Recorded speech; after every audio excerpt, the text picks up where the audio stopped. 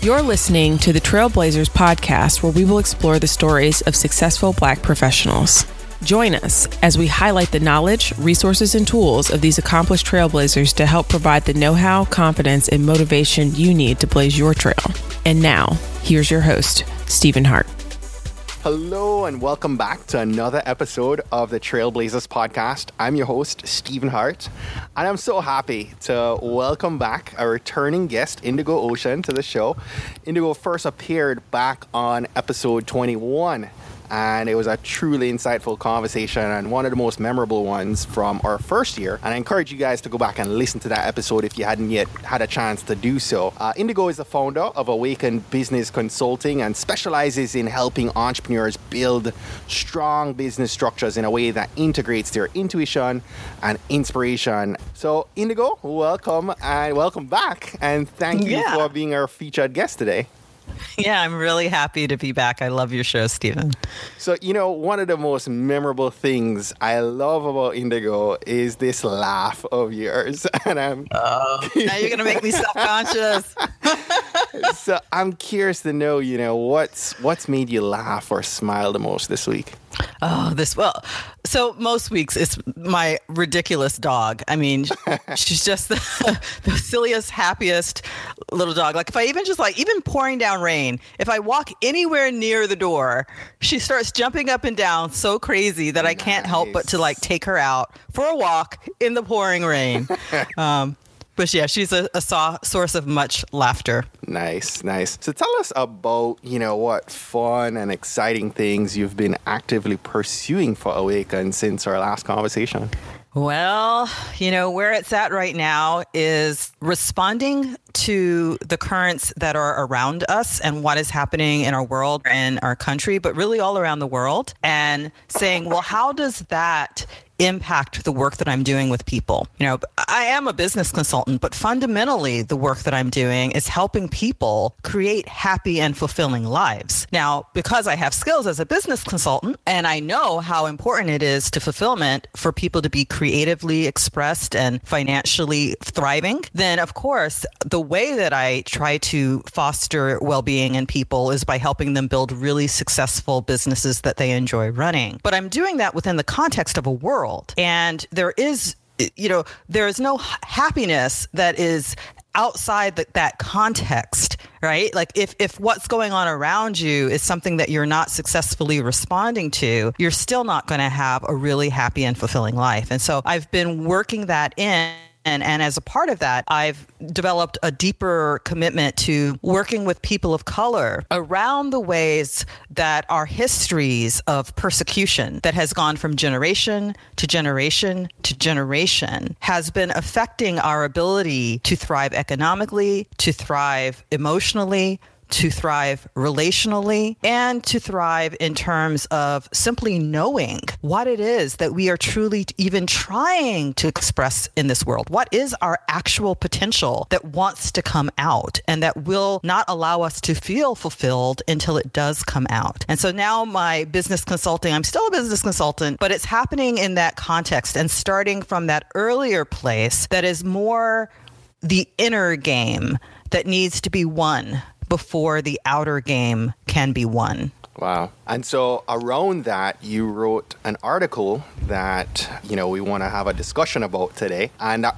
specific post on, I believe, the Awaken platform, your blog, is titled, "Why Are You Still Struggling With Your Offering?" It seems to be a piece that was somewhat geared towards entrepreneurs and, has that specific focus on people who maybe were descendants of slaves, right? Would that be correct? Mm-hmm. Yeah. I think this really is a particular opportunity for entrepreneurs, because when we transform our mindset, I like to call it mindset liberation. So when we liberate our mindset, we already have a life where we're the ones really structuring the contents of our life, right? Yes. So we have particular freedom to see very quickly the results. But really, there's even if you're not an entrepreneur, people have offerings that aren't necessarily monetized stigmatized that still want to come out in the world, right? People have service offerings and all kinds of creative offerings where they simply want to express who they authentically are in this world, and they won't be fulfilled until they do.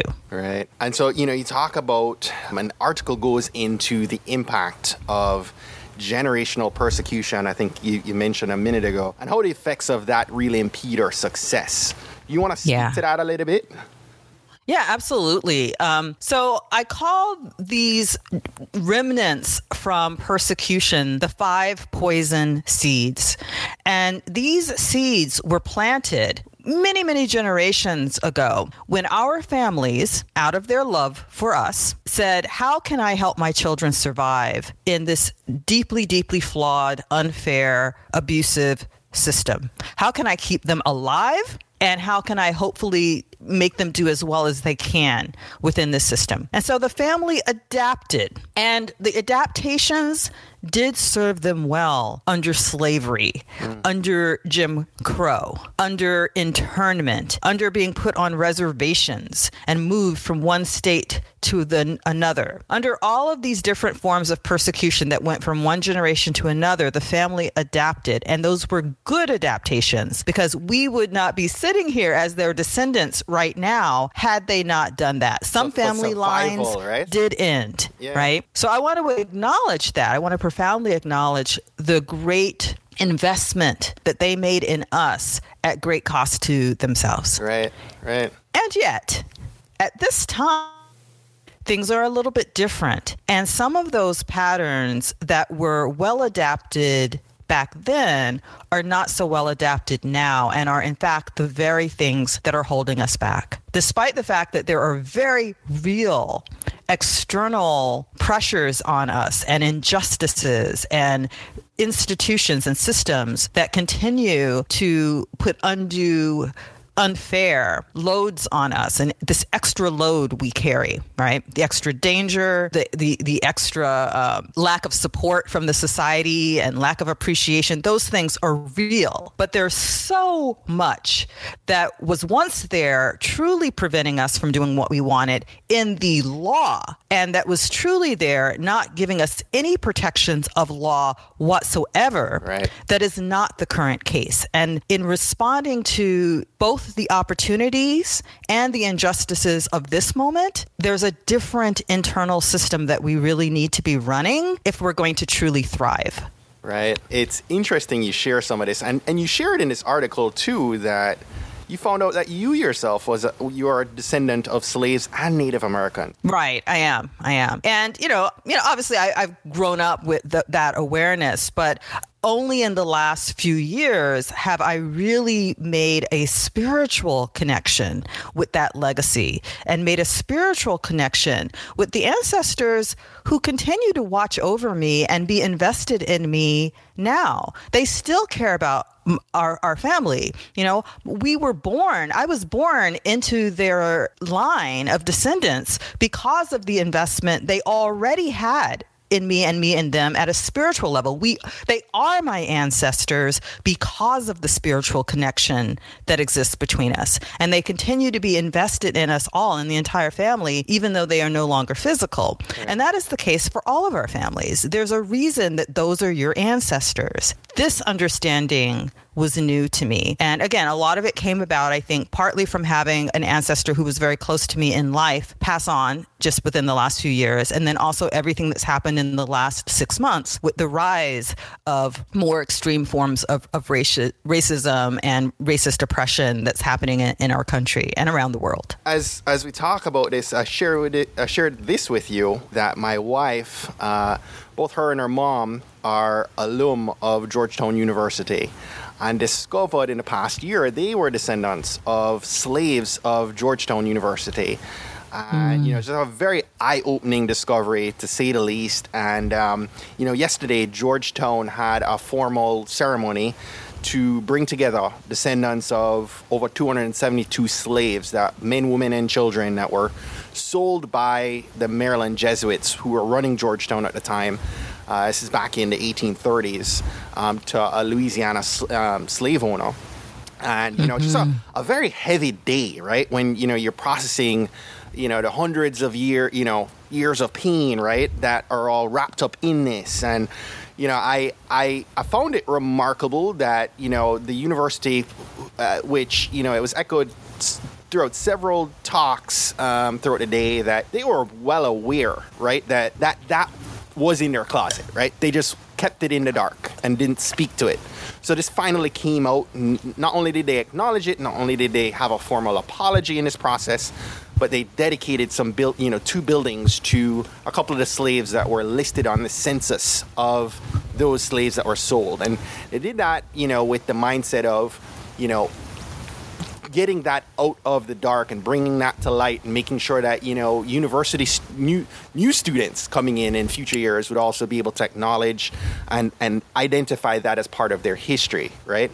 But it was just, I watched several of the descendants who got up and spoke. It was clear to me, that some of them shared, finally, they kind of know who they were. But there was this concern about, the end game. Where do they go from there? And how do they receive and process and move on and move forward from that? And, I just found it to tie so closely with the conversation we're having now. A lot of what you're sharing, it's the mindset then was on survival. And, though obviously, we still feel like, all right, we need to survive today. Definitely is not what it was back then. Right? So I am still trying to wrap my head around this. And you and I were talking about this. Growing up in Jamaica, we did deal with slavery, but I think there was so much more focus on class issues than it was race issues. And so I find myself even trying to, make sense of this and understand, what that means to move forward. How do I relay these experiences to my children and make sure that, they're able to move, to receive it, but to not have that handicap or paralyze them in any way, and for them to be able to move forward in their own lives, right? So I'm just sharing some of this as open thoughts, but, I'd love your thought on, you're sharing a little bit ago about what we might have dealt with in the United States as it relates to Jim Crow, versus my experiences where, we might have been able to receive and move past the race issues a lot earlier.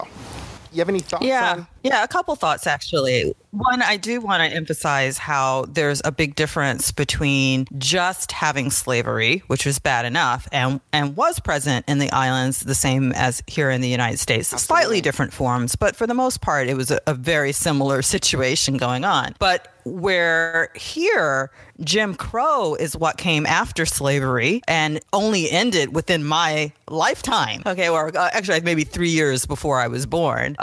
There, what came after slavery was a chance for people of color to rebuild their own society.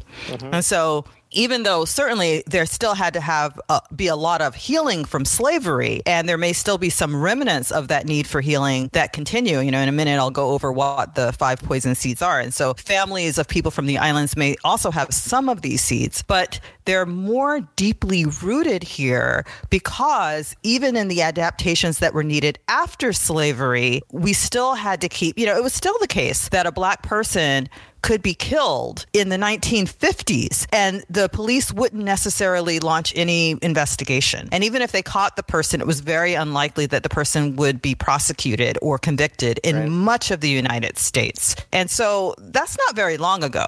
I can remember my mother talking about being a little girl, 8 years old, and being on the train and having a white man absolutely stomp on her feet just to be mean, and no one responding at all. Nothing. Wow. And so, these things, the way that they keep these things entrenched is because some of them continue to be necessary adaptations until very recently. And so the question that we have to ask ourselves, which is the second point that I really want to focus on out of, your sharing about the Georgetown situation, what we have to look for if we really want to make the best of a situation that is an invitation both to a very unique and precious offering to this world of the likes of an Oprah Winfrey, Barack Obama or Michelle Obama, Martin Luther King Jr., so many of these people that we could name that have made remarkable contributions, the inventors of jazz music, the inventors of hip hop music, George Washington Carver. I mean, I could go on and on and on. There is something wonderful, and that is a tremendous opportunity that comes out of the extra pressure that has been put on us, right? There are many that come out as diamonds. And so the challenge is, how do we claim what was truly a winning start, what was truly a blessing, rather than letting the pressure crush us? Both are opportunities in the situation. And so we can neither deny the effects nor get lost in them and feel like they're an excuse to not realize our true destiny. You talked about knowing who you are as a descendant of slaves and being able to understand that survivor mindset. Do we then look at what happens from there, how to actually get that poisoned seed out? Yeah, that's where I find the greatest possibility. Like when it comes to the idea of, okay, so step one, you have to first be willing to accept that you were not cursed with your family situation you were born into. You were, in fact, blessed. You did, in fact, have a winning start and not a disadvantaged start. And that it's just a question of, how do you claim that potential? How do you claim that birthright so that your potential truly can be expressed in this world and received by this world? That's number one. You have to start there. If you can say that, then the question becomes, okay, so how do I claim it? And yeah, procedurally, like the way that you claim it is by first seeing where some of those patterns are there in your family. Probably not every family is going to have all of them, right? There's been healing already taking place just organically. But most families who have that history of living under slavery, and especially if they've also lived under Jim Crow, which, as I said, ended just a few years before I was born, usually there are going to be at least a few of these patterns that are there. And so, I'm going to share with you in a minute what those poison seeds are. And then the next thing is, yes, you want to be free of them. You want to be free both of the energetic patterns of them, and you want to be free of the habit patterns of them. And once you have that freedom, it's almost miraculous the way that the understanding of what you're really trying to express in this lifetime is just there. I mean, it's as if it was written on the walls your entire life, and somebody finally turned on the light, and so now you see it there. It's just that obvious. But before the lights were out, and the lights were out because of all this limited thinking that was constraining you from seeing this really incredible being that you truly are. So you first have to have awareness. Right? Yeah, you have to both be able to be with the fact that harm was done and that there are still injustices in our lives, and yet not be waiting for anybody else to solve that problem for you. You've got to be willing to be with both the truth of that extra pressure to create that diamond, and that your true potential is that diamond, and that only you can realize that potential. And you are not waiting on anything outside yourself to change or be acknowledged before you can do that. The ceremony Georgetown did, wonderful. It's good for them, right? It's good for their clearing of their karma and conscious. But for us, what we need is to claim our own definition of where we're headed. To be able to move and not wait for someone to apologize for something that happened hundreds of years ago. Their apology helps them more than us. We need to be moving forward. Yes. So before we would start figuring out how we're going to uproot those poison seeds, let's talk about what those five poison seeds are. Yeah. So I would say the very first one is filtering perception to focus always on the worst. It's like you're moving through your days And instead of the background in your mind going, oh, it's a sunny day, and oh, what a nice scent in the air, and oh, what a delicious meal I'm looking forward to, and oh, that person just smiled at me, and oh, I love the work that I'm doing. Instead of the mind focusing on and noticing all the things it likes, instead it's like, oh, is that door about to, close before I get there? Oh, is that person going to hold that door? Oh, is there going to be a long line at lunch? Oh, it's just the mind is just constantly filtering for the very worst and noticing it. This is dirty and that's not the right temperature, and on and on and on. So that's one habit from this legacy. And part of it is because we needed to filter perception to notice the worst, because there was so much threat. Like, the reality was there really was a lot of constant danger. And so that constant scanning for what could go wrong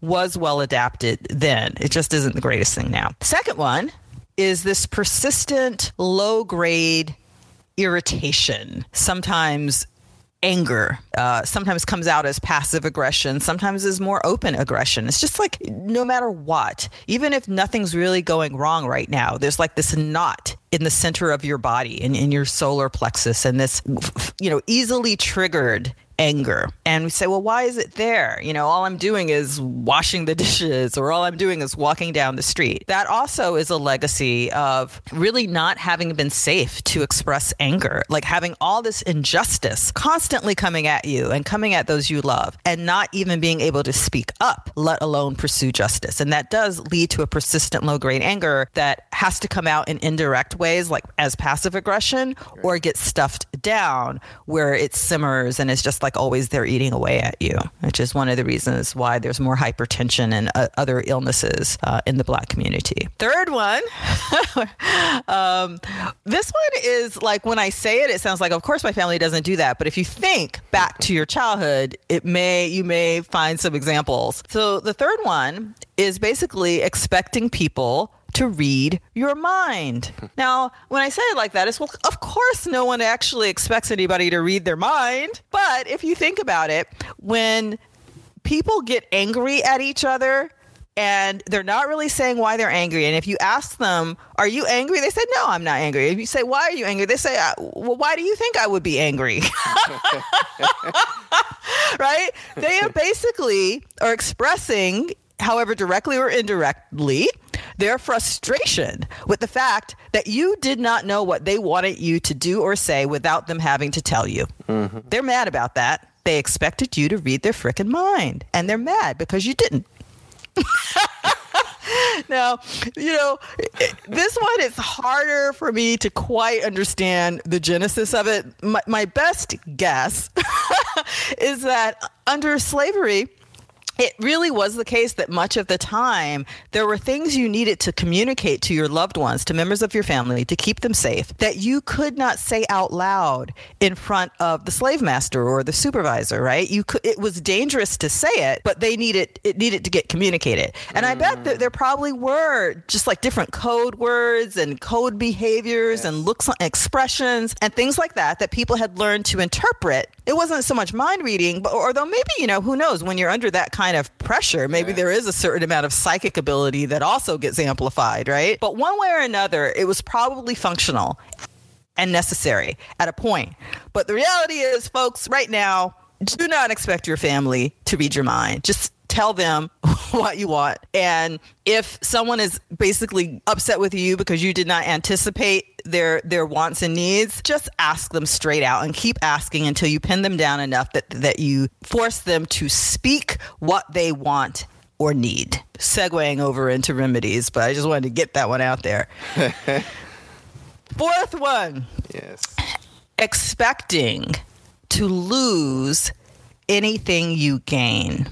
Now, this is not only a part of the African American tradition or the descendant of persecution.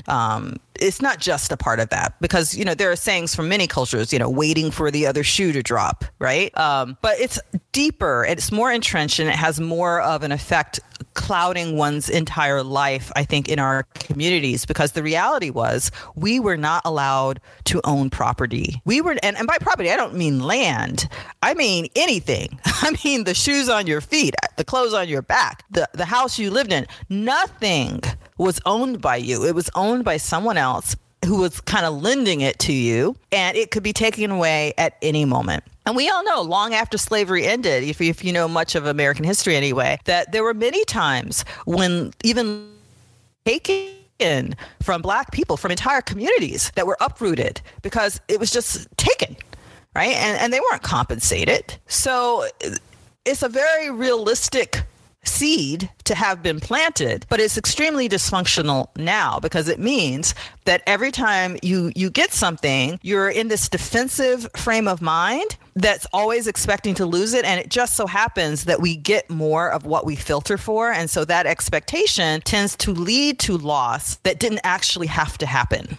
And the fifth and final seed is this belief that anything good that comes to us has got to be earned with hard work and sacrifice and suffering. And that if you haven't suffered enough, you don't deserve it. This one is, to me, the most destructive of them all. You have a divine birthright.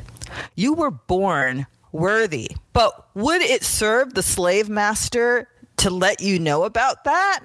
Like, wouldn't it be much more beneficial to the slave master to convince you that you not only better be working hard all the time, but you better be demonstrating that you're working hard? Because if you're not, you could be beaten, you could be even killed just for not working hard enough, because it serves, your work is enriching the slave master. So of course, that's the system they want to set up. And we can go back way before slavery. We go back to the Roman Empire. There would not be and have been a Roman Empire if Caesar had said, you don't actually have to earn your keep. You just, you enrich yourself. You do the things that you need to be happy and grow enough food for your family to eat, and it's okay. You're divinely guided. And so just follow your spirit. It will lead you to everything that you want. Now, that is true. That is actually true, and it's the way that I live, and that many of us who have freed ourselves from this particular mental chain, this is how we live. But for many people, this belief is so insidious that it never even they never even give themselves a chance to notice how many blessings are coming to them every day that they did not earn and could not earn. Mm-hmm. They never give themselves to see that actually more comes to you when you work with inspiration and what I like to call obsession, when you're just like really taken over by something that you want to get out into this world. More comes to you when you act from that part of yourself than when you're acting from this feeling that you need to be proving how hard you work, and you need to be sacrificing, and you need to be proving how much you're suffering so that someone can say, yes, you deserve to have something good happen to you. Mm-hmm. To heck with that. You deserve it because you were born worthy. How about that? Amen. Yes. Now, these are 5 serious issues, fundamental issues. How do we move past and get rid of that and free ourselves of that and end these patterns? Yeah. So this is, so I have to be, I'm trying to figure out how to not come across as a little bit self-promotional in how I answer that. Because I have been working on this, right? And so I have developed some things that speak directly to that, right? And so my sincere answer is, number one, I would really like for folks, there's a healing meditation that I made in concert with one of my ancestors. I am a spiritual intuitive. And so, yes, I do actually clearly hear and accurately interpret the communications that are constantly coming to us as guidance from our spiritual selves and from our ancestors. And so working in concert with my maternal grandmother, who passed away a few years ago, I developed this, or really I didn't develop it. I brought through this healing meditation that clears the energy patterns of that 5th poison seed, of that belief that nothing good can come to us unless we suffer for it first. So I would love for people to go to thewinningstart.com, download that. You can watch the video, you can download the audio, MP3, whatever. But I would really like you to go through that and just clear that, and you will immediately feel better. And then after you shift the energy of it, the reality is there are still simply habits that you have, just like all of us are mostly creatures of habit. We're not that deliberate in easily 95% of what we do each day. We're more on autopilot, and deliberately changing those habits is something that you just have to take on. And the way that you change a habit most successfully is not by trying to go directly at the habit and say, let me end you. It's by introducing a new habit and putting more energy into that new habit, where the new habit simply precludes the possibility of the old habit. They're in direct, both cannot exist in the same space at the same time. And so you just feed a lot of energy and very deliberately give yourself, 1 to 3 months to really very intentionally work at planting new seeds. Right. So Indigo, this article specifically was geared towards entrepreneurs, but as you stated, this could be applied to anyone, right? And obviously, there's potential once you're able to address some of these issues, some of these poison seeds, and be able to move past it to be able to achieve more. Once we've addressed those inner issues that you talked about, so much more. We can achieve so much more from our lives. What was that your mindset coming into this to be able to address that and help your tribe and others to be able to achieve that greater potential? I have to honestly say, it was not on my mind going into it. It's something that I simply discovered once I got there. Going into it, it really was, this election last fall, like really all of last year. Last year was just like this year for myself, but I think I've heard from a lot of people. It was this year of everything being taken away and people really being challenged to be able to figure out, how can I thrive even when it's all been taken away, when there is nothing outside myself to point at and say, that's the reason I'm happy, when there's nothing. And that's what my 2016 was like to the point where at one point I said to myself, my God, every single part of my life is falling apart, except at least I've got this sweet little dog that every time I pay attention to her, I'm instantly made happy. And then 2 days later, she was attacked in the backyard by a group of raccoons, and they really attacked her, and she had to have surgery. And then I had to nurse her back to health for the next 2 weeks, and she had like PTSD for months. And it was like, no, Indigo, you don't get to have anything outside yourself that you can point at. And so I really had to learn, how do I have all of this happening, both in my personal life and in my country and in my world? Because the Trump thing, it's happening all over the world right now. How do I make this work? Because I'm someone who is committed to claiming my absolute thriving in every area of my life. And so I reached to my spiritual connections, and I deepened my relationship very much with my grandmother. And I also was at a Peruvian ceremony with a Peruvian shaman who also amplified that connection. And after that, the information simply started coming through. And it was coming through to heal me and to heal my life. And what it led to was my opening to a new clarity about what I was doing in the world. And then I started sharing it with other people, and I started seeing, oh my gosh, it's having the same effect on them. And so now I know to explicitly this clear. It's who you are. I really want to hammer home this point, because this is not that obvious. Sometimes when people hear people giving examples of people like Oprah Winfrey, who came from a very oppressed childhood and then has basically revolutionized the world in the sector of media. She has changed the world. Or they hear of people like Martin Luther King Jr., who changed the world in terms of what liberation in a society would look like. People like George Washington Carver, so many inventions that we still use to this day, even though he was literally a slave. The women from, what's that movie or the book, Hidden Figures? Mm-hmm. Yeah. who helped get us to the moon. Right. But one of them had to first steal a book to make it happen, right? They had to break the law. So you hear stories like this and you think, okay, well, that's wonderful, but that's not me. Like, it's not even just a mental block. It's like, it doesn't feel true. It's like, that's not me. For some of us, we are the inventors of jazz, right? Mm-hmm. And for some of us, we are, Alicia Keys, giving a new take on what jazz is when it meets soul, when it meets contemporary, right?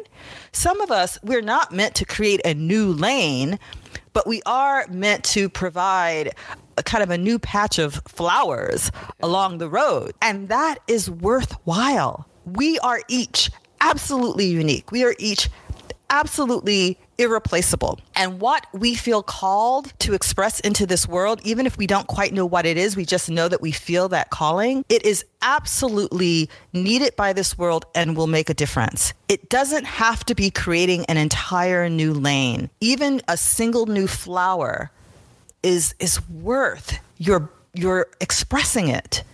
As we get set to wrap up, Indigo, I want to ask you to share one action that those listening in should take this week to help them blaze their trail. If there was one thing that's very simple that you could do, I would say make it your intention to move through the next 7 days, noticing what is good as much as possible. Just notice. In fact, you could even take it a step further and count.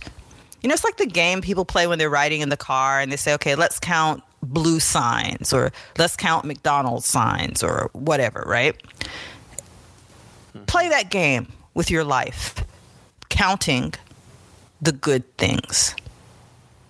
Indigo, thank you so much for this conversation. It's, I shared with you openly that, it was an uncomfortable one for me to have and to step into, but I appreciate you kind of letting us have this conversation. You educated me in this talk that we had today. And, and inspired me and encouraged me to want to look at areas of my life that, that maybe I have some seeds that need to be looked at and uprooted and focus myself on freeing up some of that inner area inside of me to be able to grow and tap into my potential.